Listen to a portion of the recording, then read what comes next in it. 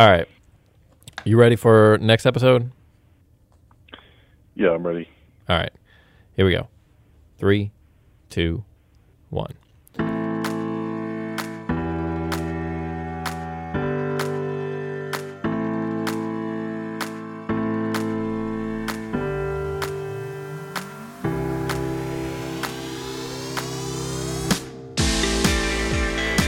Welcome on into the Double Check Podcast. I am Colin. And I am Brett. And Brett is joining us via phone line once again, calling in on the Double Check Podcast hotline. Do we have a sponsor for the hotline yet? No, it's not like a Reed's Jewelers hotline, but maybe we will get some sponsorship. We've gotten a lot of good response, I think, from the podcast. I think the other day, didn't we cross over 200 total listens? Yeah, we did. And it's gone up even more than that since whenever I told you that. But if you would like to sponsor the hotline or anything else about this podcast, if you would like to sponsor Brett's thesis of the week, how about you give us an email at doublecheckpodcast@gmail.com. Or if you just want to send us a comment, review, question, death threat, doublecheckpodcast@gmail.com. We definitely want to hear from you. Depending on what your answer is or what your comment is and whether it is a death threat or not, our response to you will be varied. But yeah, it might include a trip from the police. Yeah, absolutely. Might include a restraining order in their hands if that's how you're choosing to use that resource. But you can also send us a question on the Anchor app. You can record a question, which would be awesome because we could just use the audio and play it on the air. So there's lots of ways that you can interact with us, and we invite you to do all of them, including leaving us a 5-star review, because if you give 4 stars, we're just going to say, man, you a hater. That's right. And haters going to hate. Haters going to hate. And flipper's going to flip. Because I'm the coin flipper today, I think, right? Is that accurate? That's right, yeah. You're flipping, I'm calling. All right, so... Well, actually, you're calling. I'm calling. Calling. Well, my middle initial is G, so whenever I write Colin G, it's kind of like calling. I don't know. Anyway. So I have here a standard quarter, and are you going to call heads or are you going to call tails, Brett? I am going to call tails today. All right, so here is the official flip, catch, and turn, and it is heads. Although, on the tails, this is one of those Frederick Douglass quarters. Have you seen those? I don't think I have, actually. Oh, well, Google an image of the Frederick Douglass quarter, and funny story about them, the first time I had one, I looked at it, and I was like, who is that? And I didn't look closely enough, and I was like, honestly, in my head, I thought, why did they put Bob Ross on a quarter? What is that about? Because it looks like this dude with an afro who's like, I don't know, painting a picture or something. But it's a Frederick Douglass quarter. Anyway, that I think means... Okay, I just looked it up. It totally does look like Bob Ross with a mustache and beard. Yeah, that's what I'm saying. Yeah, I was not crazy. I was just a little ill-informed. You're not crazy. That day. There's kind of... That one's kind of has 2 heads to it. Anyway. Continue. Yeah. All right. So does that mean I won the toss? Yeah, you won the toss. All right. You gonna take it or are you gonna defer? I always defer. I'm just gonna mix things up today. I called heads in our last episode. I'm gonna mix it up again today, and I'm gonna take the ball. I'm gonna go first. I've never done that before. All right, take it. But here we go. March down the field and score a touchdown with this thesis. All right, here we go. We have been talking about Israel with Hanukkah upon us this time of year. And we're going to shift gears just a little bit to talk about the church today. And the reason I want to do this is I feel like there is a little bit of confusion in Christian circles about Israel and the church.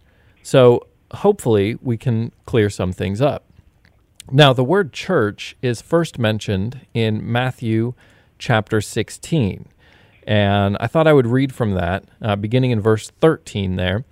It says, "Now when Jesus came into the district of Caesarea Philippi, he was asking his disciples, 'Who do people say that the Son of Man is?' And they said, 'Some say John the Baptist, and others Elijah, but still others Jeremiah or one of the prophets.' He said, 'Nah, fam, who do you say that I am?' Simon Peter said, 'You are the Christ, the Son of the living God.' And Jesus said to him, 'Blessed are you, Simon Bar-Jonah, because flesh and blood did not reveal this to you, but my Father who is in heaven. I also say to you that you are Peter, and upon this rock I will build my church, and the gates of Hades will not overpower it.'" And this is the first use of the word church in all the Bible, appearing there in Matthew 16, verse 18. And Jesus says, "I will build my church." You notice he says, "I," and "I, Christ alone," is what it really means. And he says, "I will build my church." So there's a prophetic aspect there. That means that it did not exist before this, or even as Christ was speaking. It was still forthcoming. And church is ekklesia in the Greek. It means the called out ones, those called out of the world, called to follow the Messiah. So this creates a distinction between the church and every other classification of human beings that ever existed, either before or after. So therefore, the church is not Israel, and Israel is not the church. They are distinct. They are separate. They are different. They do have some things in common, but let's first talk about some of the differences. First of all, God made 5 covenants with Israel that he never gave to the church, and they are promises that are everlasting in every respect. They are a national entity. Israel was made into a nation. A land in perpetuity. They were divinely promised the land. A throne, and that's the throne of David. A king, and Messiah is king first of the Jews. And a kingdom, that is, a kingdom on the earth. These are all everlasting covenants that God made with Israel, which he never made with the church. Now, there are certain aspects in common between Israel and the church. They both share in the purpose of Christ's incarnation. They both are subjects of his ministry. They're both beneficiaries of his death and resurrection, as well as his second coming. And they are both related to him again in the coming kingdom. But just as there are commonalities, there are also some distinctions between the two. The most conspicuous is the extent of revelation. 4/5 of the Scripture are dedicated to Israel, whereas only about 1/5 is dedicated to the church, so it's not equivalent. And there's also differences in the promises that God made to them.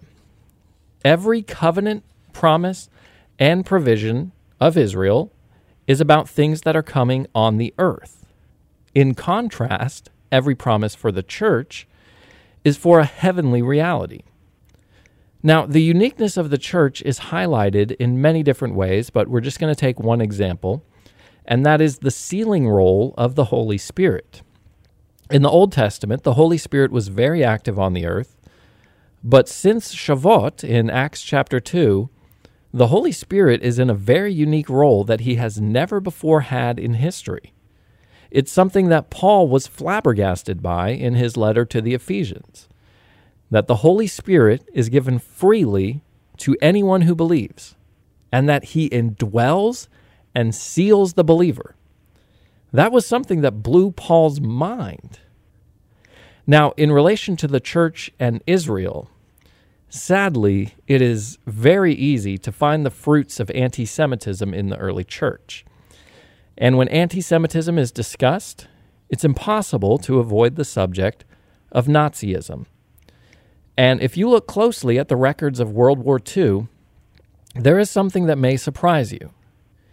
You see, after the Normandy invasion, the Allied powers were really starting to focus in on Berlin. And you would think that the German High Command would pull their strongest resources to headquarters to defend themselves. But they did something rather bizarre. Instead of calling their best generals back to protect themselves, to defend Berlin, what they did instead was they accelerated their efforts in the ovens, in the concentration camps, dozens of them all over. They made commitments to increase their efforts in killing the prisoners of the camps. And you discover that to the Nazis, the priority of exterminating Jews ranked higher than winning the war. They valued it above defending Berlin, above their own survival.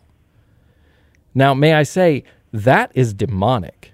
That is not just a bad war strategy or a bad political move. That is demonic.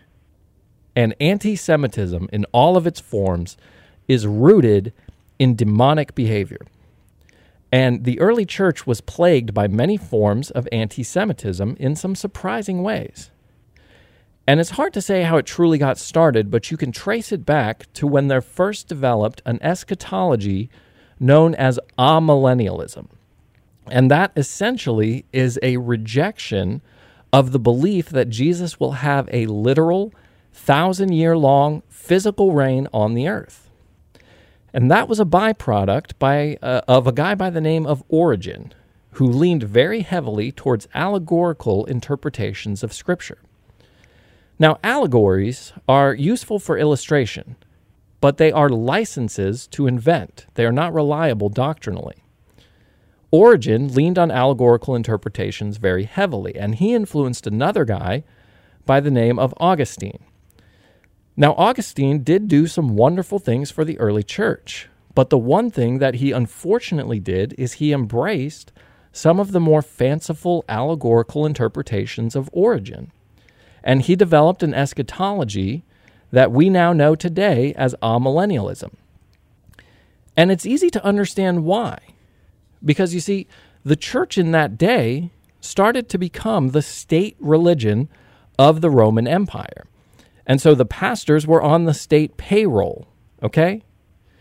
So preaching how Jesus was going to come back to reign on the earth and he was going to rid the world of all of its evil rulers, can you see how that didn't land so well with the world's evil rulers? So Augustine fashioned an approach that was, well, he's going to come back to rule, but it's just in our hearts. And that leads to a number of things regarding Israel that you have to ignore or explain away or allegorize, and before long, you've put aside the Jews in your theology. And that, in short, is how the ideas behind replacement theology were birthed. And you can draw a line from Augustine to Auschwitz. Those ideas were carried forward through the Reformation and right on into the contemporary church. In fact, most churches today, probably more than half, are amillennial in their perspectives. And they think that God has put aside Israel in favor of the church. They think that the promises, the covenants, and the blessings ascribed to Israel in the Bible have been taken away from the Jews and given to the church. But there is not a shred of biblical support for this idea. It has sprung forth from the writings of the early church fathers. And here's just a sampling. Ignatius taught that those who partake of the Passover are partakers with those who killed Jesus. And that's a prevalent theme. Well, the Jews killed Jesus, they say. No. You want to know who killed Jesus? That's my fault. My sin put him on that cross. Justin Martyr claimed that God's covenant with Israel was no longer valid and that the Gentiles had replaced the Jews. Irenaeus declared that the Jews were disinherited from the grace of God. Tertullian blamed the Jews for the death of Jesus, and he argued that they had been rejected by God. Origen asserted that the Jews were responsible for killing Jesus. Eusebius taught that the promises of Scripture were meant for the Gentiles and the curses were meant for the Jews. He asserted that the church was the, quote, true Israel.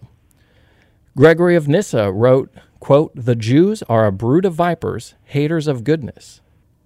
This stuff isn't in Nazi propaganda. This is in publications of the early church. Augustine himself asserted that the Jews deserved death, but were destined to wander the earth to witness the victory of the church over the synagogue. Martin Luther wrote a book called On the Jews and Their Lies, in which he advocated the burning of Jewish schools and synagogues. Now, all of these men did do some positive things for Christianity. I'm not trying to tear them down. But the early church we discover was astonishingly anti-Semitic. And you won't really understand the attitudes of many Jews today until you understand some of the things that they have endured under the banner of Christ. The Crusaders held contests to see how many Jewish babies they could fit onto a sword. The history is shocking to get into. I heard the testimony one time of a Jewish man who had come to faith in Jesus. And he said for years he refused to read the New Testament because his grandparents had told him that it was a book for Christians about how to persecute Jews. Now, when he finally read it, of course, he discovered that it's actually a very Jewish book, written by Jews about a Jewish Messiah, and he ultimately fell in love with that Messiah. But because of the anti-Semitism that arose in the early church and in the 2nd century and following, what he understood of Christianity was that it was a religion built on persecuting Jews. Now, we could go on with some of these, but the point is there is a tendency in reading the Old Testament and seeing how time and again Israel failed, at least initially, there's a tendency to be very judgmental towards them and say, gee, why couldn't they get it right? Or to look at Jews today and say, well, how can they not believe? But just remember, as you look at Israel, the church has had its own fair share of failures too. Now, in summation, I want you to think about what is called the Lord's Prayer. And when it says, "Thy kingdom come, thy will be done on earth as it is in heaven." Now, surely most Christians have prayed this prayer. But my beloved, when you pray that, what are you praying for? Most people haven't thought about that. Nothing is more certain in heaven and on earth than this prayer, "Thy kingdom come."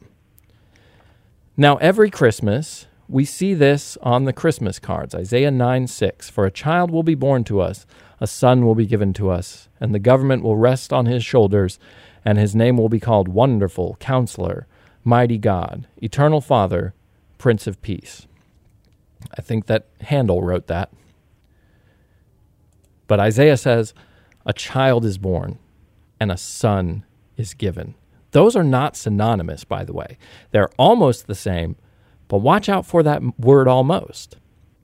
A child is born. That's human. That took place when a little baby was born in a place called Bethlehem. A son is given is divine. He came out of eternity, and he was given in a place called Golgotha.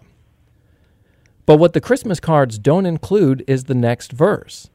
Verse 7, "There will be no end to the increase of his government or of peace, on the throne of David and over his kingdom, to establish it and to uphold it with justice and righteousness from then on and forevermore. The zeal of the Lord of hosts will accomplish this." Upon the throne of David. Well, that's Old Testament stuff, right? We don't worry about that. We're done with that. That was all fulfilled in Jesus. But okay, so what do we find in the New Testament? Let's talk about the Annunciation. Gabriel visits Mary, and he says in Luke 1, "And behold, you will conceive in your womb and bear a son, and you shall name him Jesus. He will be great and will be called the Son of the Most High, and the Lord will give him the throne of his father David." That is an Old Testament phrase. Well, when did that happen? Certainly it did not happen in his first coming because Rome ran things. The return of Christ to rule. There are 1,845 references to it in the Old Testament. 17 books give prominence to the event. 318 references to it in the New Testament. Over 216 chapters, and 23 of the 27 books deal with it heavily. The issue is germane to both Israel and the church, because this is where the two ultimately get commingled. So, beloved, please recognize that when you pray, "Thy kingdom come," you are not asking for the kingdom to be built by anything that you do. You are asking for the Messiah, the Holy One of Israel, to return and reign from David's throne, literally. Okay, let's go up to, is something that we touched on last week, that you bring to the forefront again early in the thesis, and that is that the nation of Israel, the promises to the nation of Israel are inherently earthly promises, and the promises to the church, the covenants with the church, are inherently spiritual in nature. And so what I want to ask you about is it not a justified way of thinking about this to say that the nation of Israel was just a picture, an earthly picture, of a spiritual reality that the church fulfills that is far and above what the earthly picture could ever be?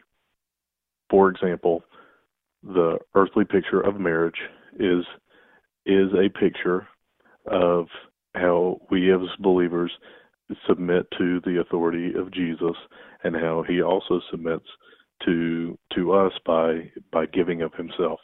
Like, marriage is a picture of that, but the ultimate spiritual reality is far and above that of this earthly marriage. Is it not the same with Israel and the church? Well, that is a good question. And I think that there are certain things that are pictured in the New Testament that are brought to the forefront in the church. But those things still do not invalidate or override the promises that were given to Israel. And even in the New Testament, like when Paul writes to the Romans, he's writing primarily to Gentiles, but he does take a moment in chapters 9, 10, and 11 of Romans to give kind of a recap of their past, their present, and their future. And one of the things that he points out is that in order to allow the Gentiles to receive the blessings, that God has supernaturally blinded the Jews from seeing Jesus as the Messiah, to allow the Gentiles a chance to come in. But when it's actually very structured. In chapter 9, he deals with Israel's past. Chapter 10, he deals with their future, or their present. In chapter 11, he deals with their future. And he says in 11:25, he says, "For I do not want you, brethren, to be uninformed of this mystery, so that you will not be wise in your own estimation, that a partial hardening has happened to Israel until the fullness of the Gentiles has come in, and so all Israel will be saved.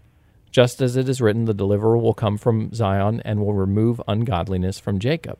So the covenants that he made with Israel are still stand, but part of God's plan was that Israel would experience this partial hardening, this supernatural blindness, and then once the full number of Gentiles comes in, God is going to remove that blindness, and they are going to see that Jesus is their Messiah. So while there are some things that are pictured in the Old Testament that are fulfilled in the church, there are other things, I think, that do not fit into that category.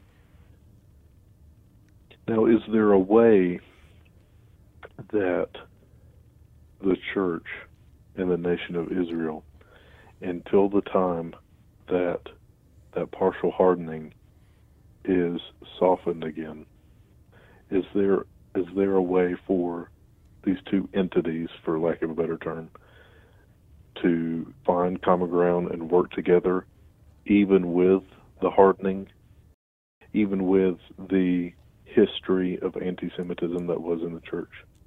Is there a way for these people to work together right now? Well, yeah. I mean, I think that there is. I think that one of the things is we need to be aware, as Christians and as part of the called out body of believers in the world as part of the church. We need to be aware of what's going on with Israel as a nation, because the covenant that God made with Abram in Genesis 12, where he promised to make them into a nation, and he promised them a land. I think a lot of that gets misappropriated by the church, because he promises to make them a nation and promises to make them a land, and then he promises to bless all nations through Abraham, which that part is for us, that in you all the families of the earth will be blessed, because the Messiah is going to come through that line. But the part where he says, I will bless those who bless you, and the one who curses you I will curse, when Israel is threatened as to their, there are nations in that part of the world that don't respect Israel's right to exist as a nation.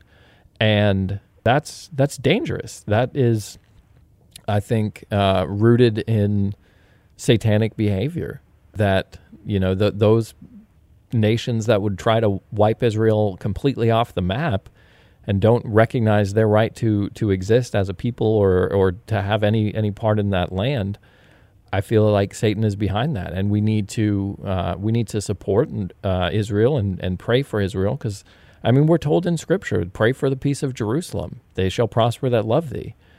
And I think praying for Israel, and I think there are certain organizations like there's the Fellowship of Christians and Jews that work together to support Israel's rights, and I think that there are a lot of things that we can do as Christians, or as if Jews are working together with Christians. I think that there's a lot that we can help one another out.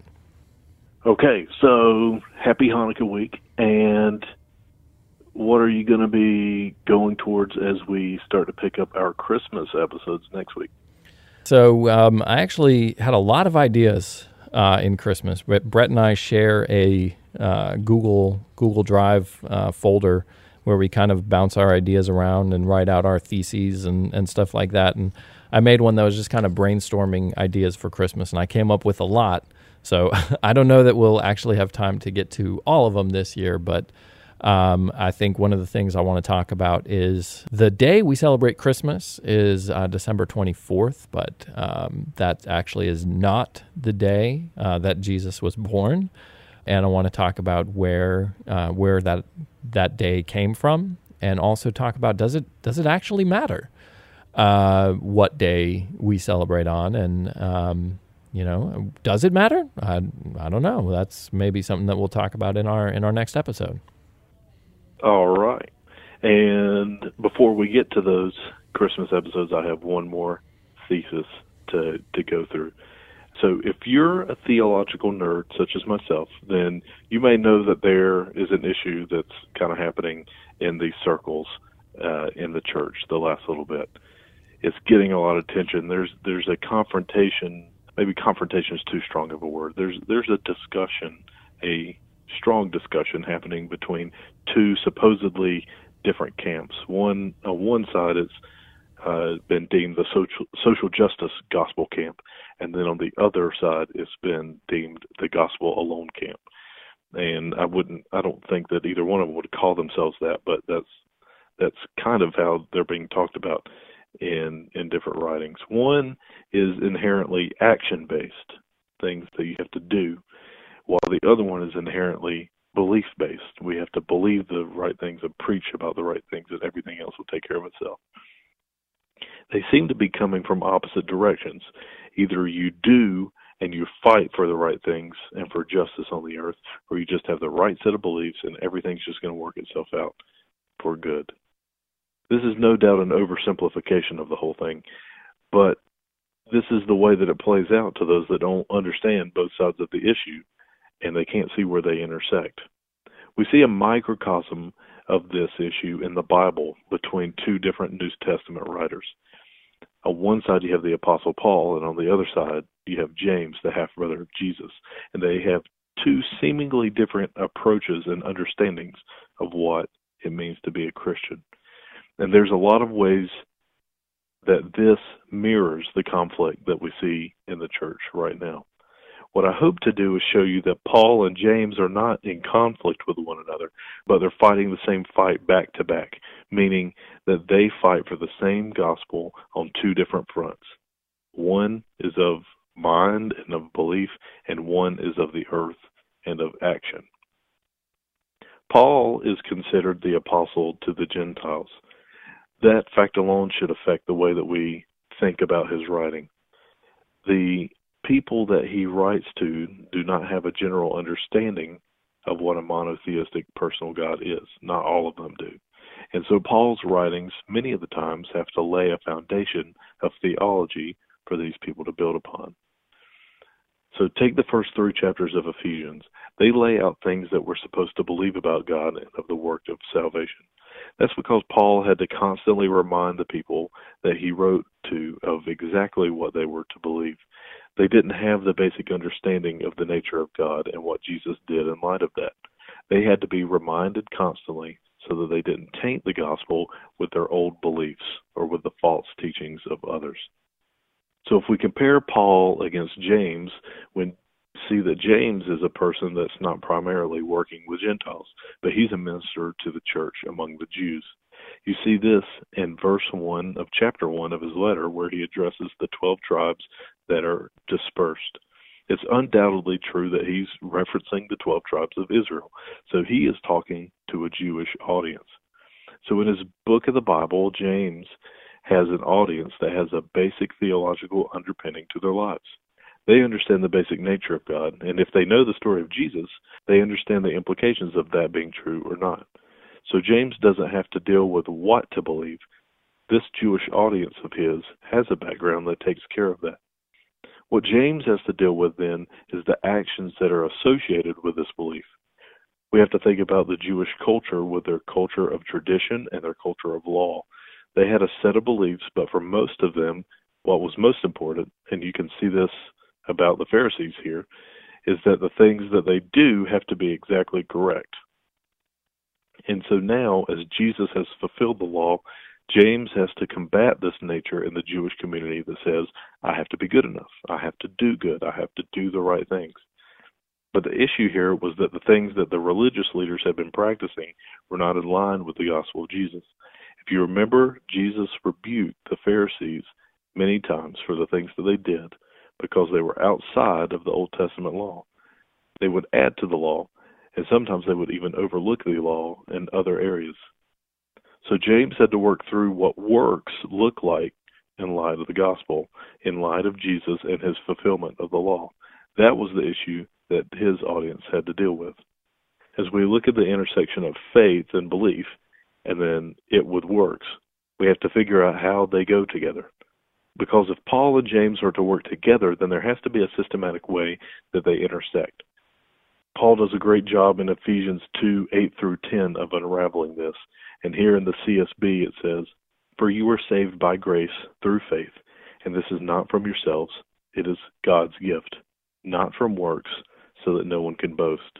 For we are his workmanship, created in Christ Jesus for good works, which God prepared ahead of time for us to do. So, look at the flow of what Paul says. He starts with what God has done. He's saved by grace. Then he says that is done through faith. That's us believing. Except for he also says that was a gift from God, which is what we talked about last week a little bit. It is then that Paul says that we are created for good works. So through belief and by the grace of God, we are saved. And whenever we talk about being saved, I like to talk about us being recreated. We're being recreated continually for what we were created for to begin with. And through that recreation, we are able to fulfill good works that are set up for us by him. Besides the fact that God has his sovereign hand over all this, we can start to see how the beliefism of Paul and the worksism of James fit together. These two are really fighting the same fight. They are back to back and on different fronts. James says that faith without works is dead. So if there is not good coming from your life, you have to ask yourself if you really believe what you say you believe. And likewise, if you are doing good with no clear reason for it, it is futile and absurd because it has no end. You cannot have one without the other. I think inherent to the writings of Paul and James are some warnings against extremism in either direction, either believism or worksism. To the person focused on beliefs, there is the warning that if there's no action to accompany your belief, you really don't have faith in your supposed beliefs. And to the person focused on work and justice, there is a warning that works without belief is empty, temporary, and without significance. And I want to speak specifically to one class of people, and that would be those who believe, but to their genuine dismay do not see the growth or see fruit that they think they should. These people may be tempted to write themselves off as not good enough or not Christian enough, despite their genuine belief. To them, I wanted to say that in salvation through faith, there is, on one hand, an immediacy to heart change. That's what you want. You're desiring that. But there's also certainly a progressive work of sanctification. That means that God is going to continually be working to shape you into a better person. And so one thing that I want to add to this class of people, these people that believe but they don't see the fruits like they think that they should see it, and then they doubt that if they actually believe to begin with. Here's a quote from C.S. Lewis from Mere Christianity. On the one hand, we must never imagine that our own unaided efforts can be relied on to carry us even through the next 24 hours as decent people. If he does not support us, not one of us is safe from some gross sin. On the other hand, no possible degree of holiness or heroism which has ever been recorded on the greatest saints is beyond what he is determined to produce in every one of us in the end. The job will not be completed in this life, but he means to get us as far as possible before death. And C.S. Lewis continues, he says, that is why we must not be surprised if we are in for a rough time. When a man turns to Christ and seems to be getting on pretty well, in the sense that some of his bad habits are now corrected, he often feels that it would now be natural if things went fairly smoothly. But whenever troubles come along, illnesses, money troubles, new kinds of temptation, he is disappointed. These things he feels might have been necessary to rouse him and make him repent of in his bad old days. But why now? Because God is forcing him on or up to a higher level, putting him in situations where he will have to be very much braver or more patient or more loving than he has ever dreamed of being before. It seems to us all unnecessary, but that is because we have not yet the slightest notion of the tremendous thing he means to make of us. End quote. So all this is to say one thing. We must have a full theology that includes not just faith and belief or works, but one that understands and practices both. One that understands that faith leads to good works, and that works without faith is dead, just like faith without works is dead. And we have to believe that God is continually sanctifying us, even whenever our works are not as good as what we think that they should be, that he is continually molding us through. So one without the other is not able to sustain itself. James and Paul, they understood this, and so should we. Okay. I just have a couple of quick questions for you. I think for the most part, you and I agree on this one. But when the issue is raised of, pitting James against Paul and salvation by faith versus works, why is it important to show that they are in harmony and not in contradiction with one another? Is important because if you don't have both of them, then you have an incomplete theology. And without an incomplete with an incomplete theology, you are never actually living the life that Christ intended for you.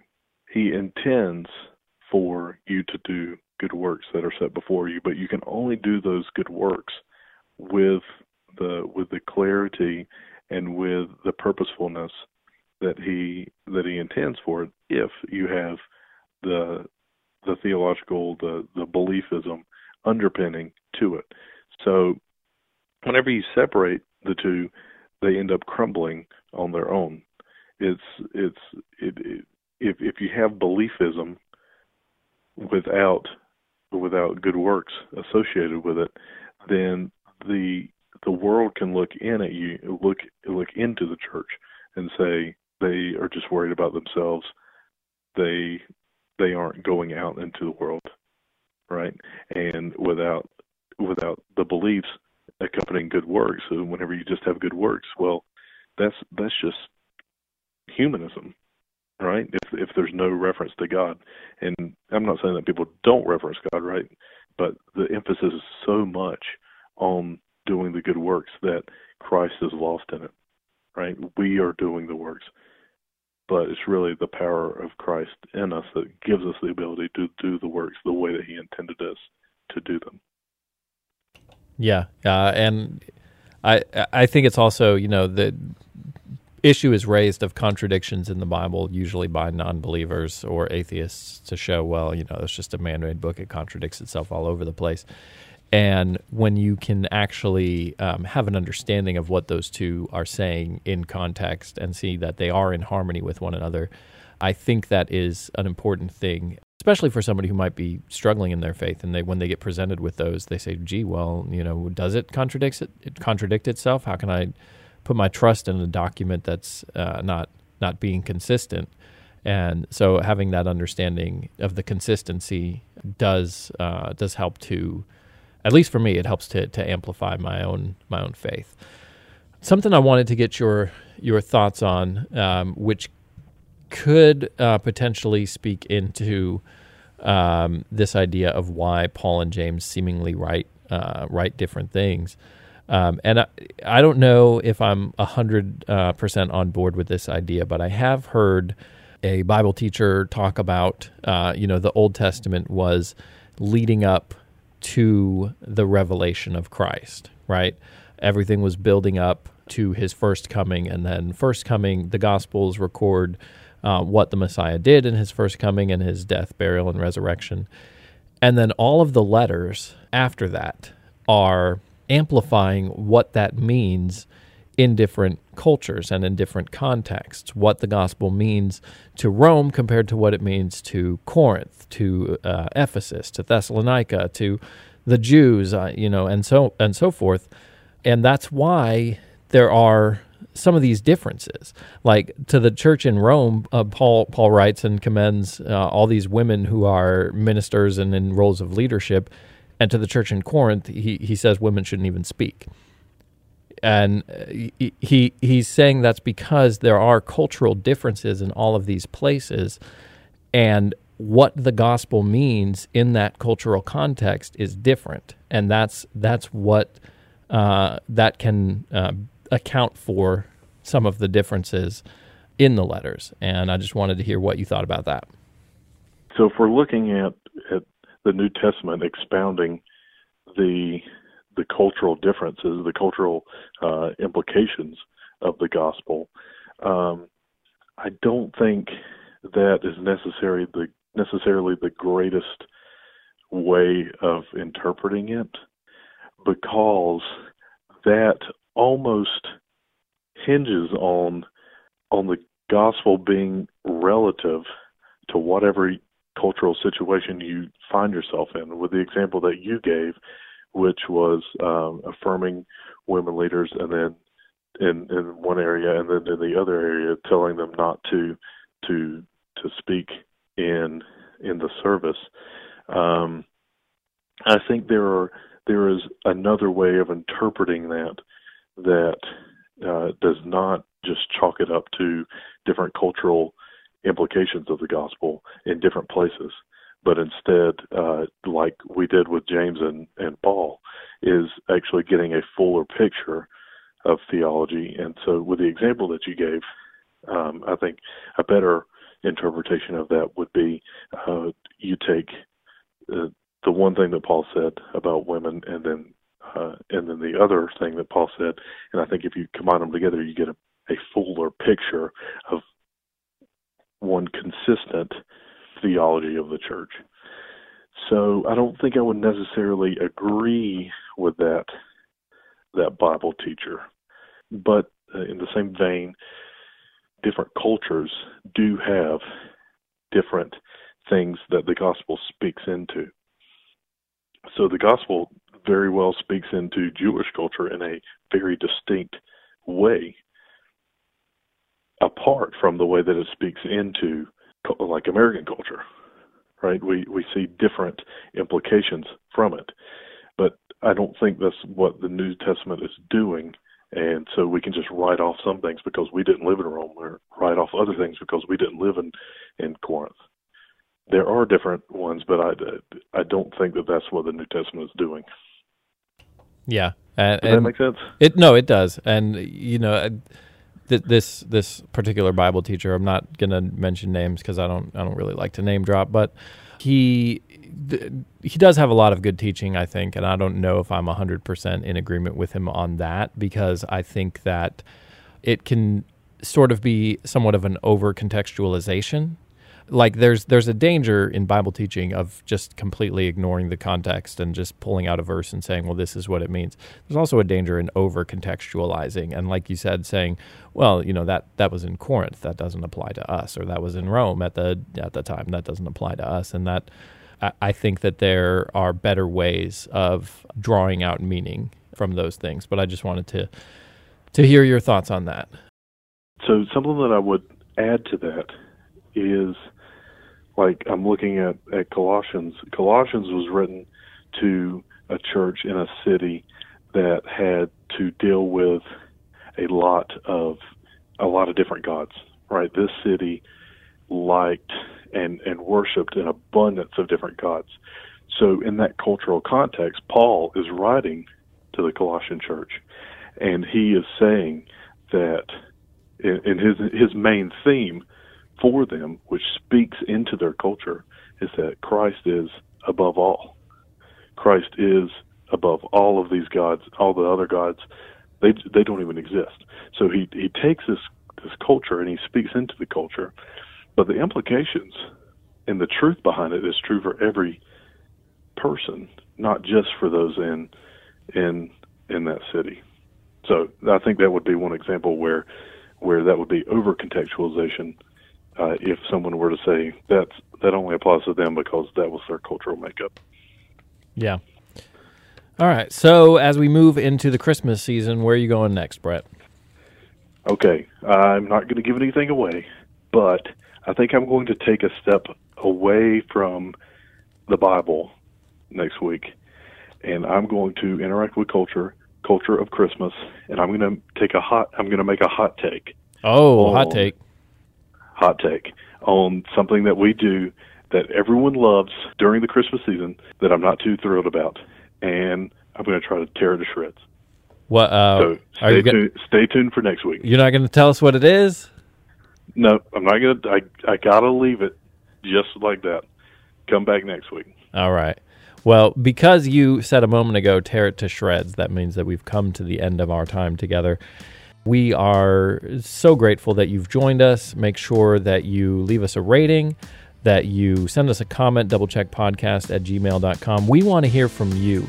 We do this talking about life, theology, and culture, and Brett and I do see eye to eye on a lot of things, but I think that there are some things that we're not 100% in agreement on, but we still can have conversation. We can have these discussions, and we can, double check each other and, both challenge one another and get one another thinking. And that's what we're trying to do. And we want you to do that. If maybe, you have something to add to the conversation or something that you want to challenge one of us with. Brett, do you have anything you want to add? Just like, share, subscribe, talk with a friend about what you're learning about, what you're hearing about on here, and talk with us about what you're hearing. And we hope to see you back next week. All right, see you, nerd.